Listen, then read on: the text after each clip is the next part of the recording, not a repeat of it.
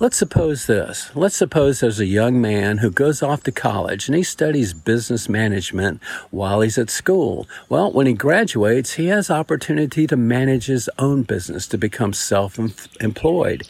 He has an opportunity to be a farmer. He rents some fertile, productive ground. He gets the equipment that's necessary, and he's off and running. Well, he's a good business manager. He has good, fertile farmland, and the market is favorable, so he begins to do well. He begins to accumulate more and more for himself. Well, let's interject this at this point. This farmer has a goal, and it's not to farm until he dies. That's not it. As a matter of fact, his goal is early retirement. I'm going to work hard. I'm going to save it up. And as soon as I can, I'm going to retire. I'm going to give all this up, and I'm going to retire. I'm going to do only what I want to do. I'm going to prop my feet up and take it easy.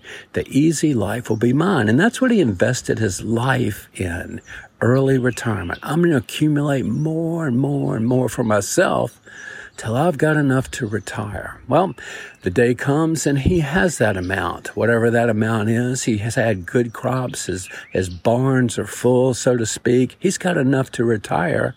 So that's what he does. In his own mind, he's got it made. He's got the life that he always wanted to have. Well, a little checkup quiz here, multiple choice. A, was this farmer successful? B, was he a failure? Or C, we don't have enough information to know whether he was a success or a failure. Well, let's go with C. We don't have enough information. Jesus told a story very similar to this story in Luke chapter 12, and he gave some more information. He said along the way, this farmer was only interested in accumulating riches for himself. God was not relevant to him. He didn't think about God. He wasn't interested in God. He had no relationship with God. So when he died, all that he had was his riches, which did him no good at that point. Somebody else got all that he accumulated, and he had no relationship with God at that point. Jesus said failure. This man was a failure because he overlooked the most important thing, a rich relationship with God.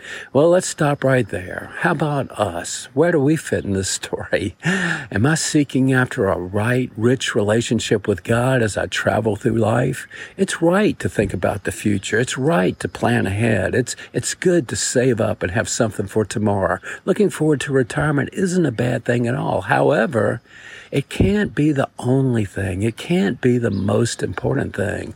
Along the way, we have to grow in a rich relationship with God. That's possible to us because of what Jesus did on that cross. We can have a right relationship with God because our sin is forgiven. We're restored to fellowship with God because of what Jesus did on that cross. So, what am I going to choose? Am I going to choose to devote myself to being all that I can be, to being the person that God wants me to be, to doing the things that God wants me to do? Am I going to give honor and praise to God from the depths of my heart? Am I going to appreciate his creation and the genius of what he's made? Am I going to bow my head once in a while and just say, thank you, God, for what you did for me? I'm grateful my sin is forgiven, and I want to have a rich relationship with you. Does that describe me?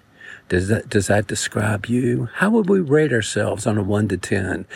What would I say about this? Do I have a rich relationship with God? Rate that on a 1 to 10. Well, I think about God once in a while, and I'm looking forward to maybe growing in that area. But right now, I'm pretty busy. I'm storing it up, saving it up, getting ready for retirement. Or is each and every day a chance to live out that plan of God, that will of God for each of us in our everyday life? Having a rich relationship with God is the most important thing. We can miss that altogether, and if we do, Jesus said that's a foolish choice. Well, that's what I'm praying about this week. Maybe you'll pray with me. God, help us to be alert to the kingdom of God, to have a real desire in our heart, to have a rich, right relationship with you, to live a life of faith as we go through this world, making good choices and honoring you in our everyday life.